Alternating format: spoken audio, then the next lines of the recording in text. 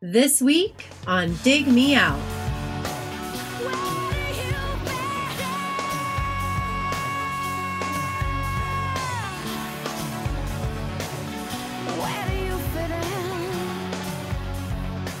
With your hosts, Jason Ziak and Tim Minichi. Jay, we're back again with another episode thanks to our Dig Me Out Union on Patreon. You can help us make the next episode happen by joining us at dmounion.com or digmeoutunion.com.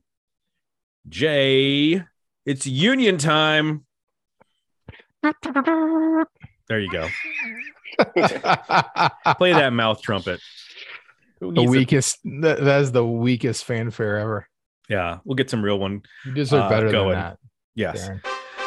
Welcome back to the show, union member Darren Lehman. I almost messed it up, but I didn't. Because this is a whole thing. We have two Darrens with the last name L. And I can't keep them straight for the life of me. I even made a note in Patreon. Canadian Darren, UK Darren, and I still messed it up. Welcome from Kingston, Ontario, Canada, home of the tragically hip, Darren Lehman. How you doing, Darren? I'm doing great, guys. Thanks for having me again. In previous shows, back in 2021, you brought to us the Age of Electric's album, Make a Pest a Pet. Then in 2022, we talked about Ignorance is Bliss by Face to Face.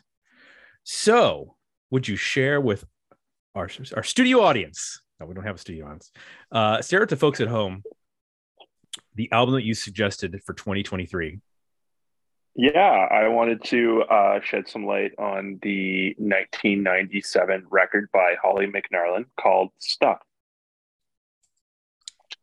And this is a Canadian artist, correct? That is correct. Yep. How did you come upon Holly's record? Was it at the time it came out, or did you find it later? Both. Both, actually. So she had videos on Much Music, which is, I'm sure been mentioned before, is Canada's MTV, was Canada's MTV. Also, I got to see her play at a festival called Edge Fest with Our Lady Peace, Tea Party, I Mother Earth, Collective Soul, Finger Eleven, Zucker Baby, and Glue Leg. And I'm pretty sure she was the only female artist there, or that led a band or a group. And she was very kick-ass. She had a lot of punk rock energy to her, and she really stuck out. She made an impression on me for sure. So that was my intro. So let's get into a little history so that folks can get familiar with Holly McNarland. History of the band. She's from Winnipeg, Manitoba. Started playing. She moved to Vancouver, British Columbia in the 90s and released the Sour Pie EP independently in 1995. Then it was re-released by MCA Records in 1996. And Stuff, which we're going to talk about, was the debut album released in 1997. Numb was a Canadian top 10 single. And at the 1988 Juno Awards, she won Best New Solo Artist. She was also nominated for Best Alternative Album and Best Video. After that, she followed it up with Home is Where My Feet Are in 2002. That was on Universal Music.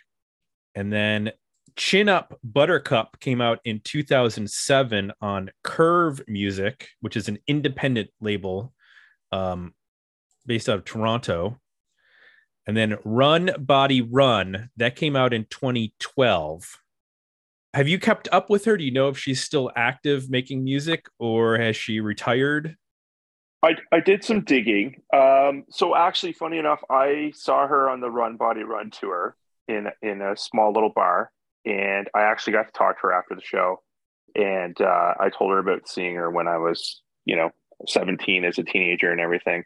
And she kind of like laughed and stuff. And but yeah, I got the impression that the gigs were kind of few and far between. And you know, she went from big festivals to really small bars, and it was, you know, she was great, but it was a little disheartening. Like I even remember her playing her acoustic six string, and one of the strings broke, and she didn't have a backup guitar, and it was just like, Oh you know, wow. it felt a little low rent, you know. So yeah, that was a little odd, but yeah. And then I did some digging, and like I don't think she's really done anything since then too much. I think she does gigs here, you know, one-offs here and there. But yeah, from what I read, she kind of got sick of the music business and wanted to focus on being a mom. And yeah, so haven't heard a whole lot about her or from her since 2012. Yeah. So actually, you mentioned about her wanting to be a mom. She has like a teenage son now, and she's, I believe, either going to be opening or is opening an espresso bar in Delhi in Toronto called House Coat Coffee. And then there's going to be a deli in the back making sandwiches, and it's going to be open for lunch. And it's on her Instagram that Oh she's wow. got this place with her husband. So maybe she's playing gigs there. Who knows? But yeah, that's you know, when the rocking's done, you gotta do something else. And we spend enough time in coffee shops and whatnot on the road and places, so it seems kind of natural. You end up working at a coffee shop or a bar or writing kids music. That's about it. That's like the three ways you go. You write kids music or you open a coffee shop. Jay, had you heard the name or listened to Holly McNarland? No, I had never heard the name or heard the music. Had you? I feel like I heard the name just in passing. Yeah, but I didn't have any idea what she sounded like or where she was from. I like to think I was, you know, fairly knowledgeable of Canadian artists in the 90s, but this one slipped past me. Yes, me as well. Over at Patreon, we shared this episode with the crew and got a couple comments. Ian McIver said, "Boy, does this take me back to university. I obviously remember the radio play Numb got and its inclusion in Much Music's Big Shiny Tunes 2 compilation. Aside from that, I never took a deep dive into the album, which would give a decent single rating based solely on that memory. Listening to the album, it's easy to see how this album burned bright at the start with a strong single and then was quickly forgotten when Sarah McLachlan released Surfacing a couple months later. The angry young woman in music was drawing to a close by this point and moving in favor of the Spice Girls' Girl Power. Not to say it's a bad album. There's enough here to move the needle to a better EP rating and recognition in can rock history." Cal Bittner said this was a very enjoyable listen. 2 main singles, Elmo and Numb, were everywhere when this came out. Yet I listened to the album when it was released. But I like the album tracks more, with Water and Coward being the standouts. I'm sure there are multiple mixtapes I handed out around the time. Not having listened to it in years, I'm surprised it's still held up. It's got some of that 90s angst to it, but still has a sense of delicacy. Worthy album. So there you go. We'll see how the poll shakes out for this record. But let's get into it. Jay, tell me one thing you liked about Stuff by Holly McNarland. I like that the album is really, you know, produced and arranged around her vocal, which makes a ton of sense. You know, it's emotive, it's breathy. There's a decent amount of range here. She moves between like a head voice for sort of more of the intimate stuff, and then can really belt things out, you know, with some air in some of the lines in the choruses. So there's a lot of interesting things going on from a tone and performance standpoint with the vocal. There's also some interesting phrasings that she uses, and just I think a unique sense of rhythm. So that's certainly the centerpiece of the record. You know, around that, I think they do a good job of then, you know, using guitars as kind of a dynamic versus, you know, a typical, you know, 90s record where the guitar is going to be kind of the meat and the muscle, sometimes like even the focus of the song, and the vocal is just there to kind of put a lyric over top of it and deliver, what's needed for the hook. This is different in that, they're using a lot of effects. The guitars can be a little staccato and rhythm oriented, but they also can be more like underneath, like delivering lines or sitting on a chord, or kind of connecting things together. There's also some interesting use of like really subtle at times synths on this record that do a similar thing. So keyboards are sometimes they sound like strings. Often on the record, you don't even quite know they're there, and then it pops out and you realize, oh, that's been underneath the song the whole time. So again, it kind of creates like this bed that gives the song some texture and a little bit more mood, I think, in the same way that I think the guitar effects do a similar job, which I think, again, works really well with her vocal. The vocal can be punchy on top. Sometimes she's pushing the rhythm to just have the other, a lot of the other instruments in the band from a guitar and keyboard standpoint, specifically kind of sitting back, I think is really smart. So a good example would be like the box.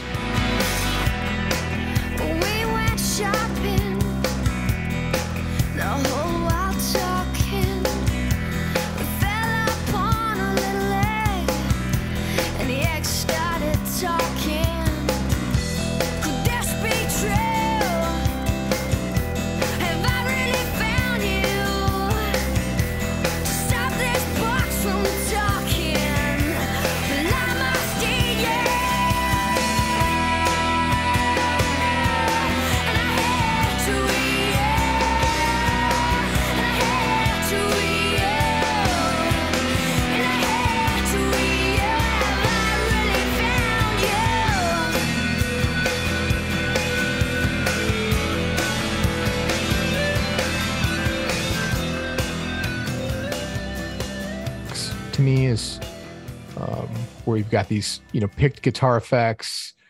It's creating this moody bed of music that builds as the song develops, really relying on the vocal to make the build.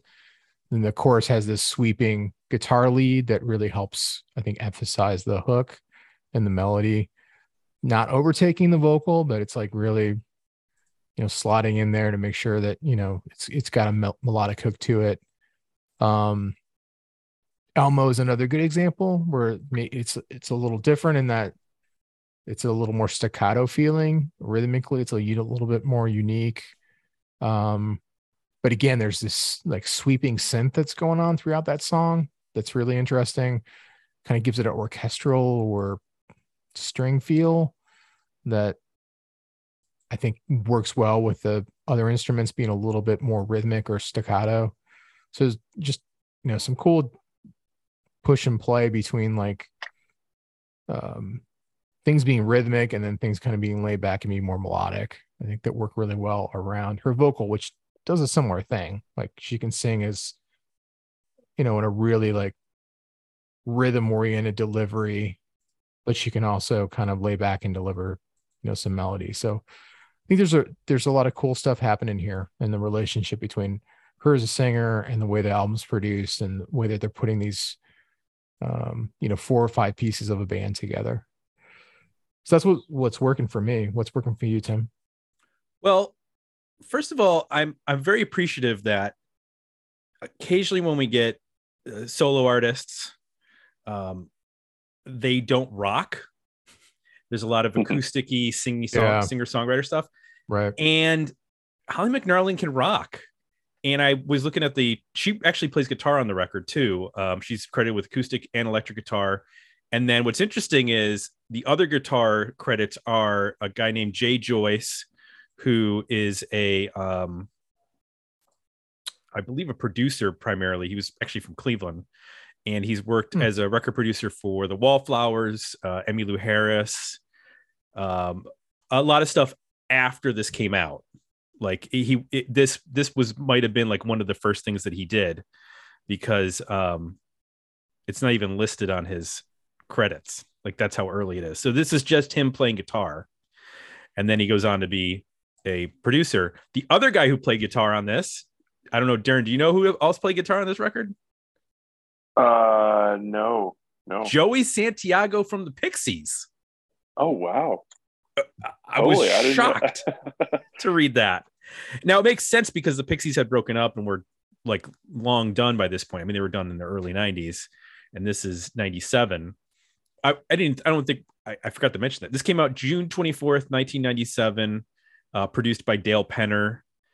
And so Holly McNarland is, I'm guessing, acoustic and electric, like rhythm guitar, and then bring in Joyce. I mean, man, if you had your pick of lead guitarists to bring in, Joey Santiago is a pretty good one to bring in. He's pretty inventive and can work around a lot of ideas and do a lot of interesting stuff. And then you got Jay Joyce also playing guitar. And then Susie Katayama is cello, Mark Pullyblank bass, Adam Drake drums, and Gaten Schur programming, which I'm guessing is where the keyboards come in for this record. That aside, I just appreciated that this had energy. A track like Twisty Mirror, it's a rock song, which I greatly appreciate. And I really, really like her voice. It's in the Alanis Morissette world, but I like it better. It's got more going on. She can do, like you said, like the breathy stuff, like on a song like Porno Mouth, which is a little bit more reserved, and then she can belt it out on the more up-tempo songs. And I appreciate the diversity of this record too. I don't know how you feel about this song, Jay, but Mystery Song, which is kind of trip hopish, also sent me on a Enigma Enya okay. Deep dive, because I couldn't remember which one was which. I was like, did Enya sing Sail Away or was that Enigma? And who sang Return to Innocence and which one was which? And then I was on Wikipedia for a long time. But I like that song. I like her vocal in a trip hop sort of vibe because it works really well. And it makes me go, oh, I wonder what she would sound like doing a whole album of trip hop.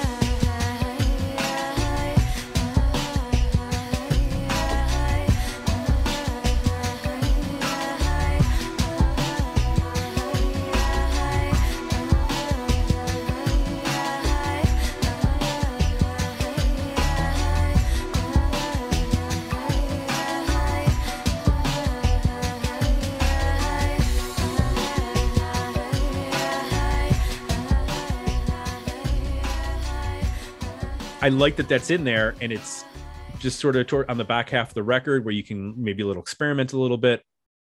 You don't get anything else like that. So for me, there's a lot to like about this record. One question for you, Jay, when at the beginning of Numb, did that sound like We Are the Normal by the Goo Goo Dolls? I got a real Goo Goo Dolls vibe from that song.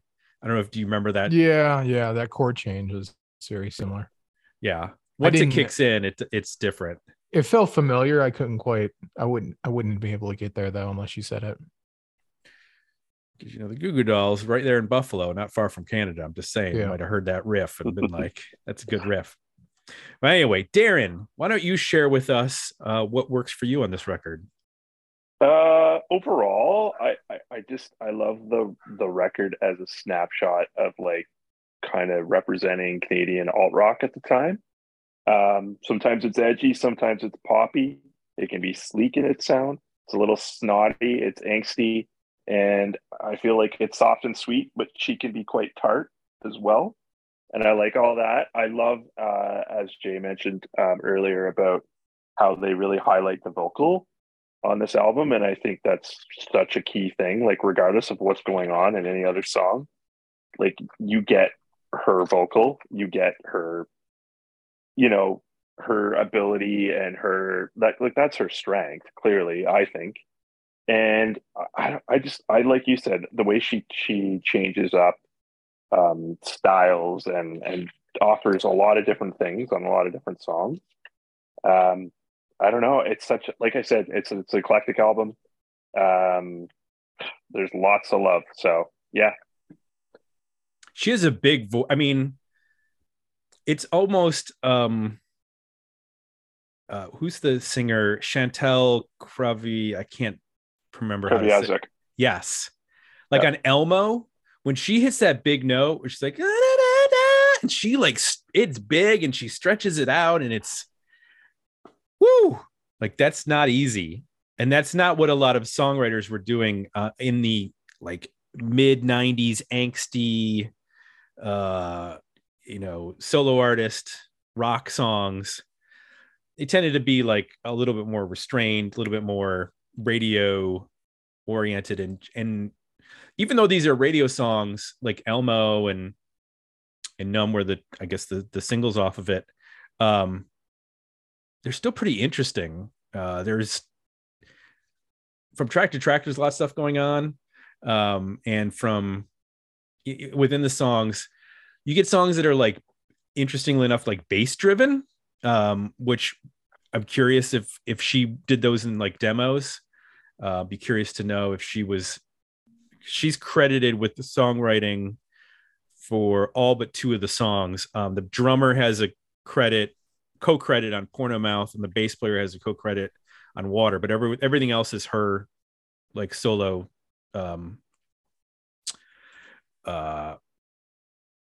songwriting credits. And all these are new. Like, I don't think any of these were on the EP that came out before this. So nothing was re-recorded as far as I can tell. No. Yeah. Have you heard that earlier EP? No, but I have a live EP. It's called Live Stuff. And it was released, I think, around the same time or shortly thereafter. Mm-hmm. And it brought in a couple tracks from her, is it Sour Pie EP? Yeah. And a copy of In the Air Tonight by Phil Collins. And I see that. She nails it. Like, it's fantastic. Yeah, and she also did a DVD in 2003. I think it was after she released her second album.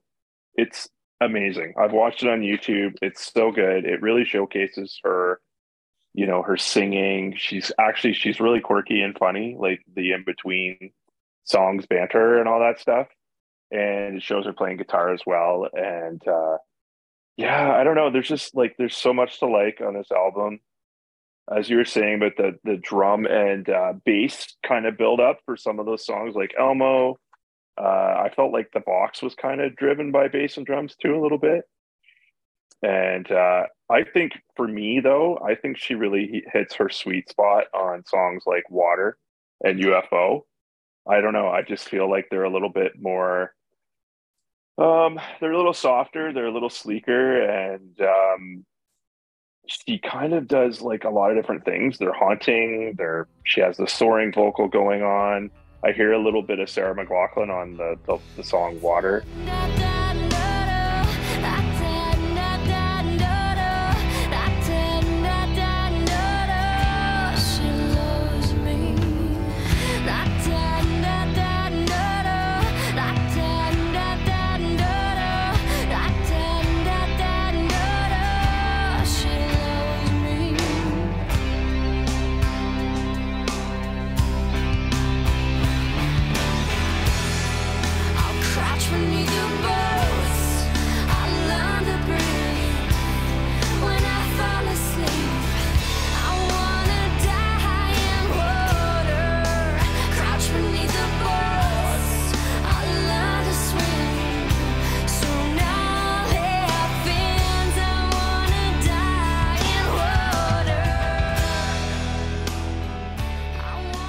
I love the cello in Water and just the vocal phrasing that she pulls off. And then she just, I feel like she elongates notes sometimes past the point where it even feels comfortable to listen to. I'm just like, I'm kind of blown away by that.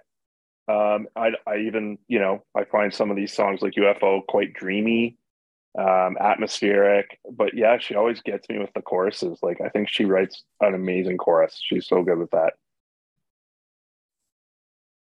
I got to talk about the album cover for a second because that was listed on a Pitchfork article as some of the worst record covers of all time. Now, we've seen a lot of record covers, and I don't know that this is the worst or one of the worst. I mean, it took me a second to realize that those weren't teeth in the dog's mouth, but that's actually her. And that does kind of push it over the edge of being stupid. It's just kind of, I'm like, why are you in your dog's mouth? I am just realizing that now. Right. So it does not work in the thumbnail world. It doesn't work in the thumbnail world. No. Yeah. If you look at this on like Spotify and you don't have it blown up, you just think that like the dog's mouth is open. And if it just been the dog, I think I'd be okay with it. But the fact that she's crouched in the dog's mouth with a bad Photoshop job from 1997. Yeah, that's not a good album cover. But worst of all time, I've seen so many worse. Yeah, there's way worse album covers. Maybe on a major label. This is pretty bad, but I don't know. There are some real stinkers out there. It's a little weird because the video for Elmo is kind of cool. I mean, I don't know how often you guys have watched videos from the 90s recently, but I find myself occasionally, like when we're reviewing records now, checking out the videos, and they're usually pretty painful and embarrassing, but the video for Elmo is kind of clever and fun. She's like a marionette or something. I was just going to say the marionette. Yeah. Yeah. So I wish they would have took that creativity and maybe brought it to the album cover. Yeah, because the album cover says like indie label from the Pacific Northwest. Like this is like a Killed Rock Stars or some tiny record label out there. Whereas this could totally have a much different record. Also, because the record feels so well produced and sounds so well produced, and that looks so lo-fi with like the scribbling and no capitalization and the Photoshop. Like this, to me, this record has gloss to it. It's not pop gloss, but it's definitely a sheen of sounding really good. The bass tone is really good. It thumps. And everything just sounds nice. So it's kind of a misnomer, that album cover. Is there anything that doesn't, besides the album cover, Jay, is there anything that doesn't work for you on this record? Yeah, I feel like the record falls off a cliff after UFO. I think from Mystery Song to I Won't Stay, I am confused who this artist is. I felt like I had a good sense. Like you said, I mean, I described the band dynamic and how they were constructing the songs. You mentioned like, how they lay into these songs and they rock pretty hard at times, which I appreciate as well.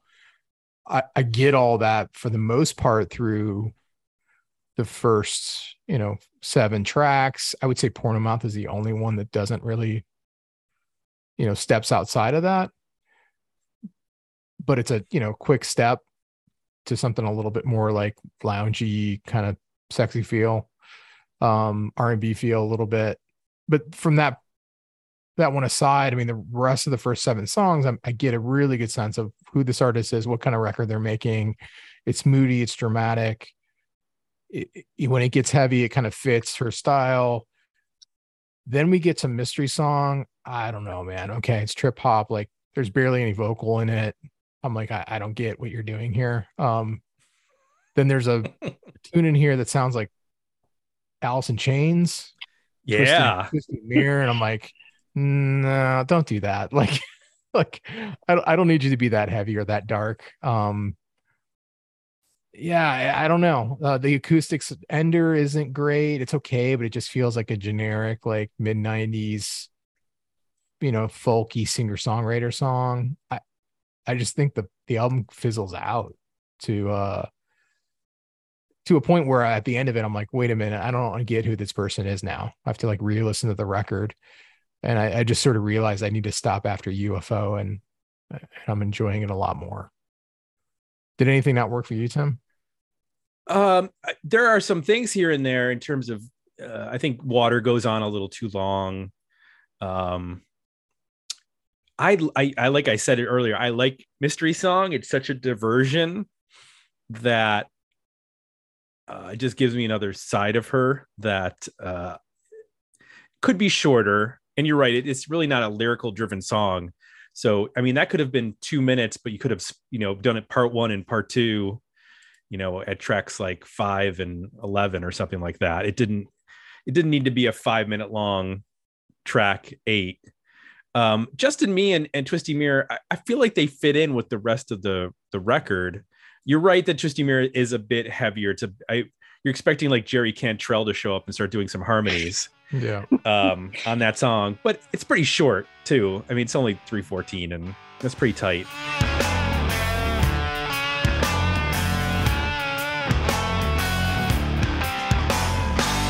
Spoke too fast about my past. I had a blast. I talk in circles. Speech impaired. I'm not quite clear of what I'm saying. I run in circles.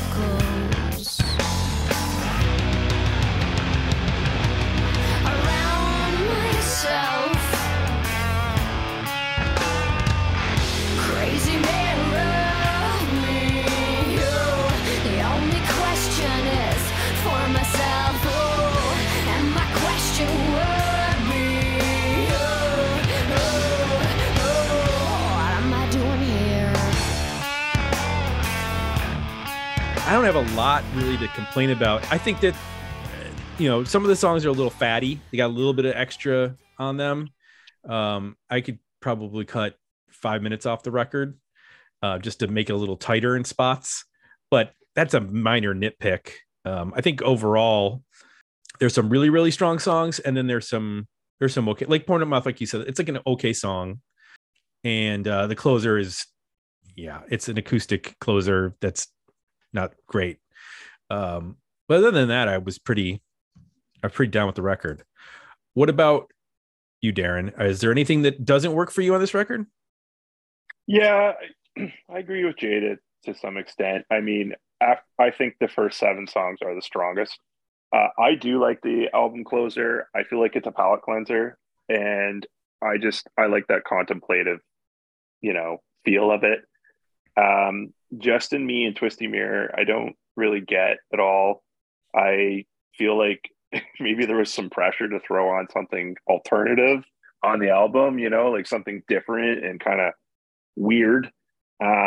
Mystery Song, I could take it or leave it. So for me, I would say 8 out of 11. And yeah, I feel like Twisty Mirror and Justin Me, I don't know where they really fit. I don't think they really fit with the first 7 songs on the record, but that's just my opinion. Well, now it's still a worthy album to me. So I feel like since I'm the only one that appreciates Mystery Song, I might have to reach out to Holly and see if we can get some more hip trip hop from her. Maybe while she's in the coffee shop, just lay down some vocals, and we'll get. The Portishead guys aren't busy. I mean, they put out one album a decade, so what could they possibly be doing? Like get those two collaborating, and I would like to hear that. But I hear what you guys are saying. I mean, it's a weird song, but it works for me. So how are we going to end up with regards to? Well, actually, there's one thing I want to talk about. So this comes out in 97, right? And we had Jagged Little Pill. What was that? 95? Is that when that comes out? I believe. So yeah. This didn't really make a dent in the United States. And I feel like by that point, you had so many artists getting signed in the same way that, like, you get after Nirvana, a bunch of bands that sound like Nirvana get signed. After Jagged Little Pill explodes, you get a lot of female singer-songwriters getting signed. Your Meredith Brooks and your Jen Trinan and your Fiona Apples, and everybody's getting signed within a year or two. So I can see how this got completely lost in the United States, especially 97, because we're on the verge of the return of pop music. And there's like a battle for the for the radio starting. So a lot of like this stuff that would be like on the edge of getting played in 94, 95, 96 is starting to lose out to the one hit wonderish stuff of, you know, bands that score like Sister Hazels and Deep Blue Somethings and Seven Mary Threes. Like those bands are throwing up one hit and then they're disappearing. Like there are some really good songs in this record, but I don't know there's anything that's going to like shoot to number one in the US with a video that's got to be like somehow going to connect with people. So agree, Jay, that this probably didn't have a chance in 97, or you think this had a chance for some sort of mainstream? I think there's a chance here. I think there were some other artists that are very similar to this. I think she's missing like the one killer hook in a chorus or something, or even some of these lyrics I could see, like, because they're a little bit, or sometimes not a little bit, like very much kind of over the top confessional, or definitely, grab your attention.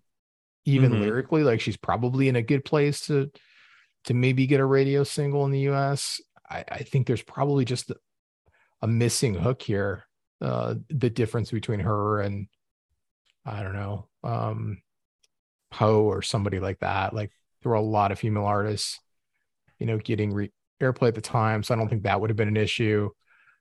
I think musically what she's doing here is pretty close to a lot of other artists that were on the radio. It's just missing that hook, I think.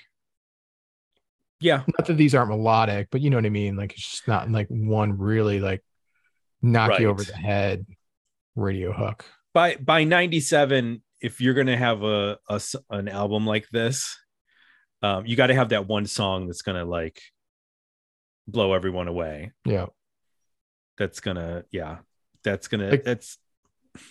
Elmo has some points in it where it sounds like Our Lady Peace a little, so I could hear, they had hits. I just think there's just one little element missing. Yeah. All right, let's get into our overall ratings on the record, and we'll share the Patreon results. Worthy album, better EP, decent single. Jay, where do you land? I'm landing at an EP. I got Stuff and Elmo. I'm going to skip track 3, Porno Mouth, and pick up from Water, Coward. I think this is to me, the most interesting stretch of the record is Water, Coward, The Box, and UFO. Right there in the middle of the record, I think is maybe not the most pop oriented stuff, but I think the most interesting musically and the best in terms of dynamic songwriting and to me, lyrics and just the whole package. So, I'm at about a 6-song EP. Where'd you land, Tim?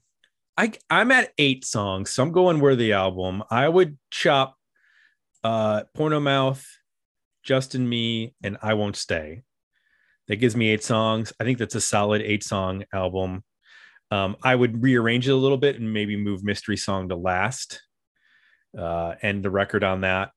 But yeah, I think this is a worthy record that people should check out. Darren, how about yourself? Yeah, for sure. Worthy record. I would keep 8 out of the 11 for sure. And I would probably cut Just and Me and Twisty Mirror and maybe Mystery Song. I don't know. It's yeah. Oh, you like this song? Come on. I no, I do and I don't. I don't know. Sometimes it's like, oh, this is next, and then other times I'm like, oh, this is next. Yeah, no, it's still a worthy album for me, for sure. Definitely. It's a worthy album just to hear her voice, because it's a really, really good voice. Really, really good. That I would be curious to check out some of the later records and see where she goes with it. But our patrons, well, like me and Jay being split, they were split 50-50 between Worthy Album and Better EP. So the patron community was also divided by this record. But I think, 50-50 between Worthy Album and Better EP, you're talking about the difference between 6 and 8 songs. So that's not too bad.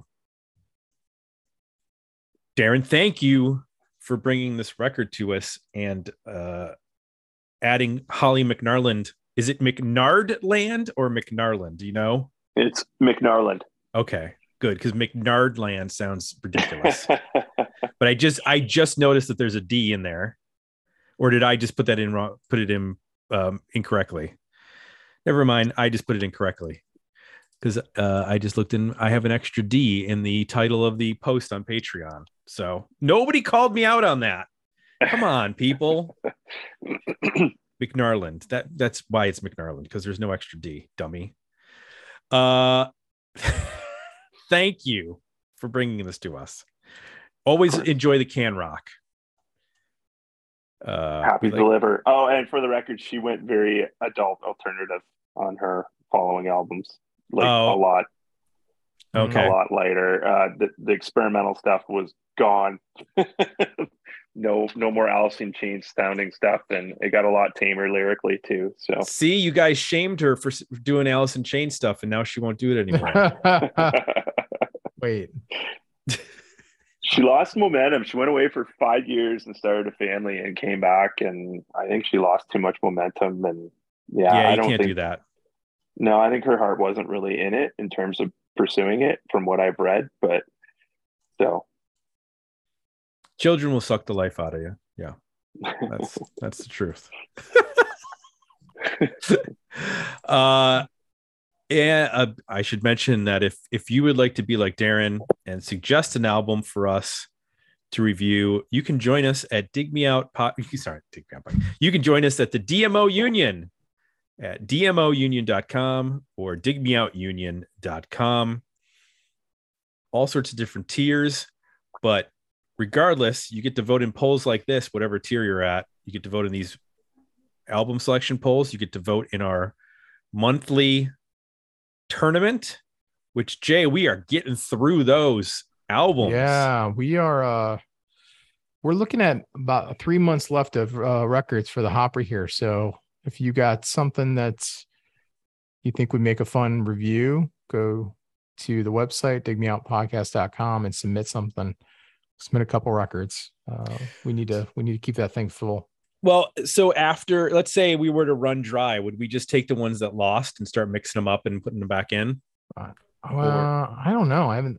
I thought about just going back to more of like a once a month kind of thing until we got a backlog. But yeah, we can consider some options and talk about it on Discord. Or maybe Jay and I would be allowed to pick a record on our show that we've been doing for 13 years. Maybe we should be allowed to pick a record now. No, that's how it started. And people said, no, we need to pick the records for you. And we said, okay. And that's what you can do by joining us at the Union. You can also submit records for these tournaments at digmeoutpodcast.com. Anybody out there can submit at digmeoutpodcast.com. Just go to the suggested album page, fill out the form, give us your album, tell us why you're submitting it, and we'll put it in one of the tournaments. You can also, at our website, sign up for the box newsletter, which is available when you're our patron. You get a weekly newsletter of new releases, albums, books, movies, TV shows, anything related to primarily the 90s, but also the 80s and aughts that we additionally cover, because we do bonus episodes for Patreon of, I think we've done 20 80s episodes, and we're going to do our third aughts episode coming up soon. Also, 2 reviews of new releases, 1-minute reviews, either by me or by one of the union members. They get to submit them as well if they like. I got a couple electronic releases coming up from Mr. McIver. He's covering some stuff for us. And lastly, Apple Podcasts is where you go to leave some positive feedback for the show. So for Jay, I'm Tim. We're out, and we'll be back next week with another episode of Dig Me Out. My body